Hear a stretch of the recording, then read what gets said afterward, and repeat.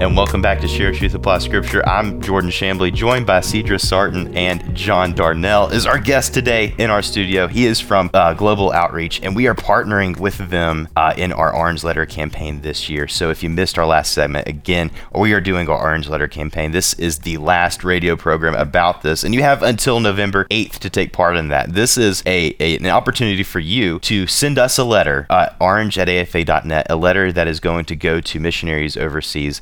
These are going to be letters of encouragement, scripture, and prayer. So please, as you're listening to this radio program, please be praying and thinking about what you're going to say in that letter. Yep. And send that to us at orange@afa.net. You have until November 8th. And if you missed the last segment or last week's program where we also had John with us, please go to engagemagazine.net where you can listen to the podcast. We're on Spotify, Apple Podcasts, Google Podcasts, or you can check out our YouTube channel if you want to see our beautiful faces. You don't have to do that, but you can. You can if you want to see. If you're just curious, because I know a lot of people are, I wonder what they look like, go to our YouTube channel and check out the videos. Yes, the link is on the website, so just see us there.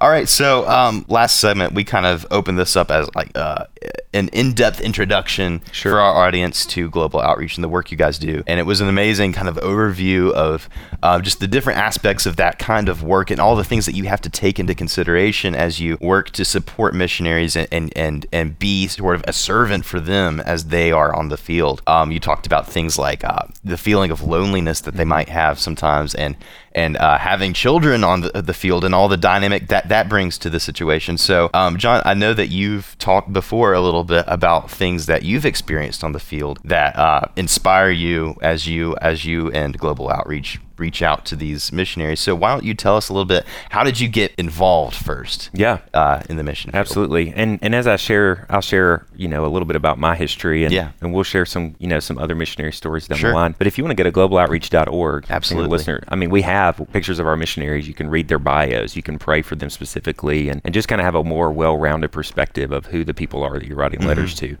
But so interestingly enough, I grew up in the Mississippi Delta.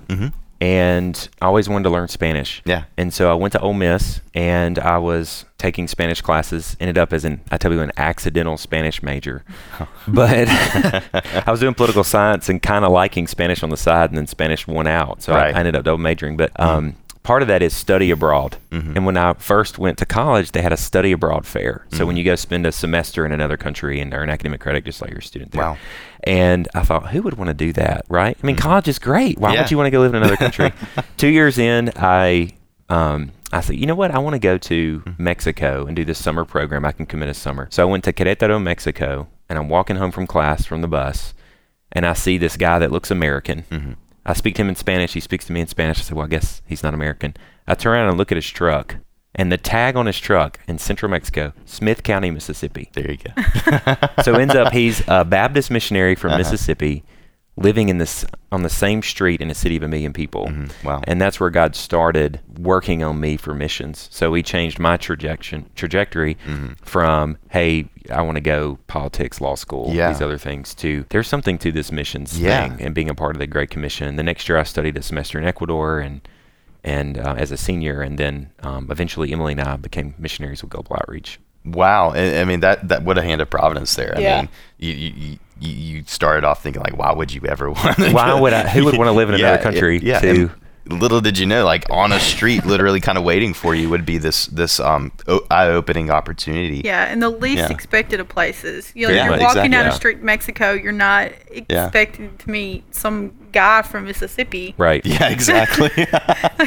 That would open, God will show you in those unlikely places. Yeah, amen. Yeah. So you and your wife, does she have any sort of background? She studied to be a missionary, or did she? So she was a teacher, an elementary teacher, and she had been teaching 3 years when we met. We dated for a year, and she finished her 4th year, finished her master's in teaching. Wow. So we got married and taught for 2 years in Panola County, Mississippi. So I was doing Mississippi Teacher Corps, teaching high school Spanish. Okay.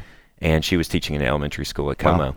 And God really used that. We were going to a really mission-minded church and driving every day, serving cross-culturally. I mean, legitimately serving cross-culturally. And she's from Chicago, so moving to Mississippi was her first cross-cultural. I was about to say, that's a big cross. That was her first cross-cultural experience. But God used that to really soften our hearts. And our church was really missions-minded, like I said. So just God did those God-sized things that you would have to want to move to another country. So no, we were teachers and wanted to serve others. She'd want to serve kids and maybe do camp ministry, not necessarily internationally. So God had those pieces and her love for him that he shaped and molded together for us to give us a call to missions. Yeah. And so with all of those things, there's I imagine there's not a lot of doubt in your mind that's sort of where you're headed. Exactly. And so when you I don't have any experience in this, and I don't know if a lot of our listeners do, but when someone feels the call to the mission field, from your experience, what is a good first step? And did you take that good first step? That's such a great question. My experience is a little bit backwards because I was a student in Mexico and got involved in missions, as opposed to, hey, I'm going to a church in the U.S. and I'm going to go on this short-term team and go around. So it's a little bit different. But there's a book by David Fraser. He's a friend, missionary. He lives in Memphis now. They did 20 years in the Middle East, and called Mission Smart, 15 questions you should answer before you get into cross-cultural ministry. So he's not paying me to say that, but that's a really now good we're going to book. go on Amazon and look it up. Go on Amazon, David Fraser, Mission Smart.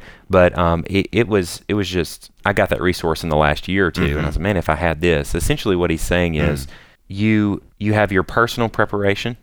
So don't think there's this trick with missions where people go on a short-term trip and they have this wonderful experience and think, oh man, life's going to be this way. If I only were a missionary, I would see God work in ways I hadn't before. I would feel this way. I would feel close to him. I'd be at the center of his will. That's like, I call that the 5K experience, right? Where people get excited, they do a 5K and it's a great thing. It's a big step for them.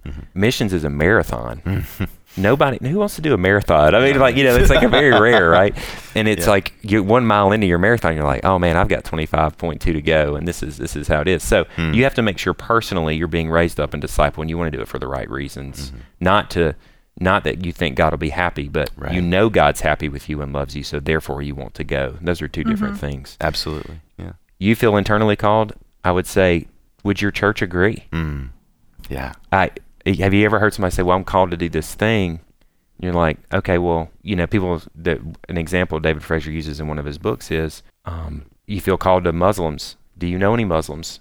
Move to inner city Memphis and work with Muslims for a year. Yeah. So instead of thinking, oh, I'm called to missions, I've got to move to Africa, think, maybe I'm called to missions. What can I do in my neighborhood to take that next step? Yeah. How can I go across the street to my neighbor and be on mission with Christ? Because if you're not evangelizing and discipling today where you are, getting on a plane and getting off the plane doesn't make you a discipler, right? And so I would just say, be faithful to do that next thing. Yeah.